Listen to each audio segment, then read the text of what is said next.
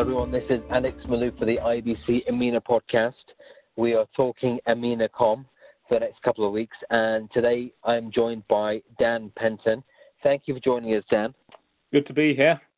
So you're the lead consultant for ICPlan, but tell me a little bit more about you and also your organization. So my background's in communications. I've worked in comms in various roles, both in-house and agency side, for coming up to 15 years. So I went studied journalism, then made the jump to the dark side of PR straight from university, and quickly fell into an internal communications role, which was really my start, where I cut my teeth on a big merger between Nokia and Siemens to create Nokia Siemens Networks. Then I've worked agency side for about 5 years before moving more into consultancy with various organisations. So over the years, I've worked with some of the biggest companies in pharmaceuticals / healthcare, also banking, a whole wide range of industries, both supporting change communications as well as BAU. So what I have found at all those organisations that I've worked with is there's no consistent way to plan communications for organisations both large and small. They plan very, very differently, even just within a department, let alone a company. So that's really why I created, along with my co-founder, ICPlan, which stands for Integrated Comms Plan. And basically, what the thinking there is, if you look at the disciplines like finance, like marketing, like HR, over the last 5-10 years, there's been a real push towards things like SAP, Workday, which are these sort of solutions that provide one single source of truth, one way of doing things when it comes to planning and reporting numbers and what's going on within organisations. So really, that's our aim with ICPlan. It's being the ERP of communications, particularly internal communications. And that brings us on to your topic at EMENAComm. Your presentation is titled Planning the Re-Emerging Frontier of Internal Communications. We struggle with planning, many of us. So what are you going to be bringing to the table at EMENAComm? What are you going to be discussing with us? Yeah, well, it's something that, as you can probably tell, I'm passionate about, running my own communications planning company. Basically, what I think, when you take a step back and look at where we are in internal communications and as communicators, never have there been so many channels available to internal communicators within an organization, whether it's workplace, whether it's Microsoft Teams, and then the more traditional things like email, the ones that never go away, conferences, town halls, that sort of thing. There is so much choice, but at the same time, it's very difficult to get that cut through because it's getting increasingly noisy. You're fighting for attention, competing for attention with employees. Never has it been more important in my eyes, because you need to make sure that when you are communicating to employees, they have they pay attention and they're not being overwhelmed and getting too many messages. And the one way, probably the most fundamental way you can do that, is by having a communications plan that's overarching and gives you a realistic picture of what's going on communications wise, and then you're able to plan communications accordingly. So as communicators, we're very reactive quite often. We're always looking forward because that is the nature of our roles.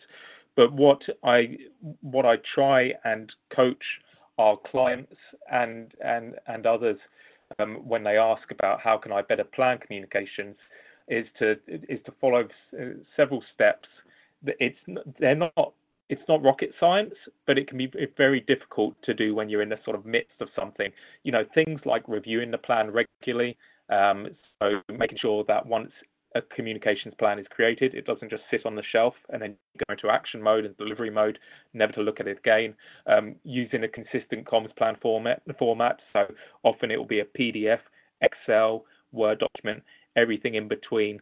So it's really making sure that you have one format for, even if it's not the whole company, just try the department, because you'd be amazed at how many different comms plans formats exist within your average department at an organization. So we're going to be talking a little bit about that. Other things we're going to be talking about, one size does not fit all. And what I mean by that is very often we can rely on a particular channel for communications. So whether it be email, right now there's a lot of reliance on workplace. Sometimes it's video. A few years ago, it was really strongly video and animations. So it's really looking at who you're communicating to, so your audiences, and just taking a step back and working out what the best type of communication channel is for those guys. We're also going to be covering how to best share the plan with stakeholders. It's very important that once it's created, you get input on it, you socialize it, people know what's happening. And then a big one is measurement.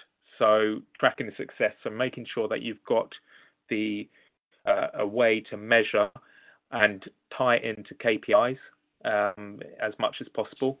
So make it business KPIs, so you can actually start proving the worth of the communications and showing how it's moving the needle and how it ties into the wider business objectives. So really, it's those sort of key areas that we're going to be covering, and looking at some examples of how companies are doing it right, and sort of the pitfalls to avoid. So let me then ask you a follow-on question. What is the impact of moving away from a reactive planning process to a proactive planning process? How much more could I do, or my team do, or my organization do? So from an organization perspective, they would probably save money, because you would be able to resource better and have a better idea of what is coming up, coming down the tracks, what's on the horizon, and you can plan accordingly for that resource. Also, it would be easier for your organization, the communicators that work within your team and within the wider communications department, because you could better share best practice. Right now, we're all guilty of working in silos when it comes to comms plans and communication planning, and you won't necessarily know that the person sitting over in Brazil has just done a video covering a certain topic that you could actually reuse, rather than reinventing the wheel and creating it. And also, it will mean that you can better represent the communications team by showing the results from that plan. So you'll be able to look forward and then do a wash up sort of thing and look at how well that communication has landed, and report back that way. So a comms plan, it's always a living document. It's never sort of, right, created that, then it's done. So what we try and really make people start thinking and getting their heads around is planning on a regular basis. So just reviewing that plan daily or weekly, getting people around the table and just having conversations.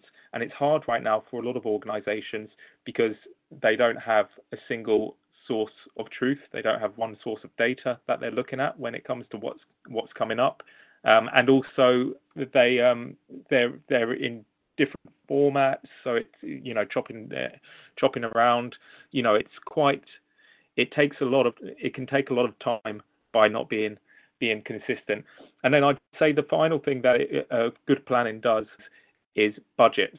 So when you're better planning, you can budget things better and make sure that you're not spending too much or too little, or by waiting until the last minute. You can plan things in advance and budget accordingly. Well, then I'm planning on seeing you in Bahrain. I thought I'd throw that in there, seeing as we're talking about planning. But for now, it's been a pleasure, and I wanted to thank you for being on the podcast. Absolutely. Thank you. We're looking forward to seeing you in February, and speak soon. Wonderful. Thank you, Dan, and thank you for joining us today on the podcast. We're going to be putting out another podcast in a couple of days' time. For now, take care.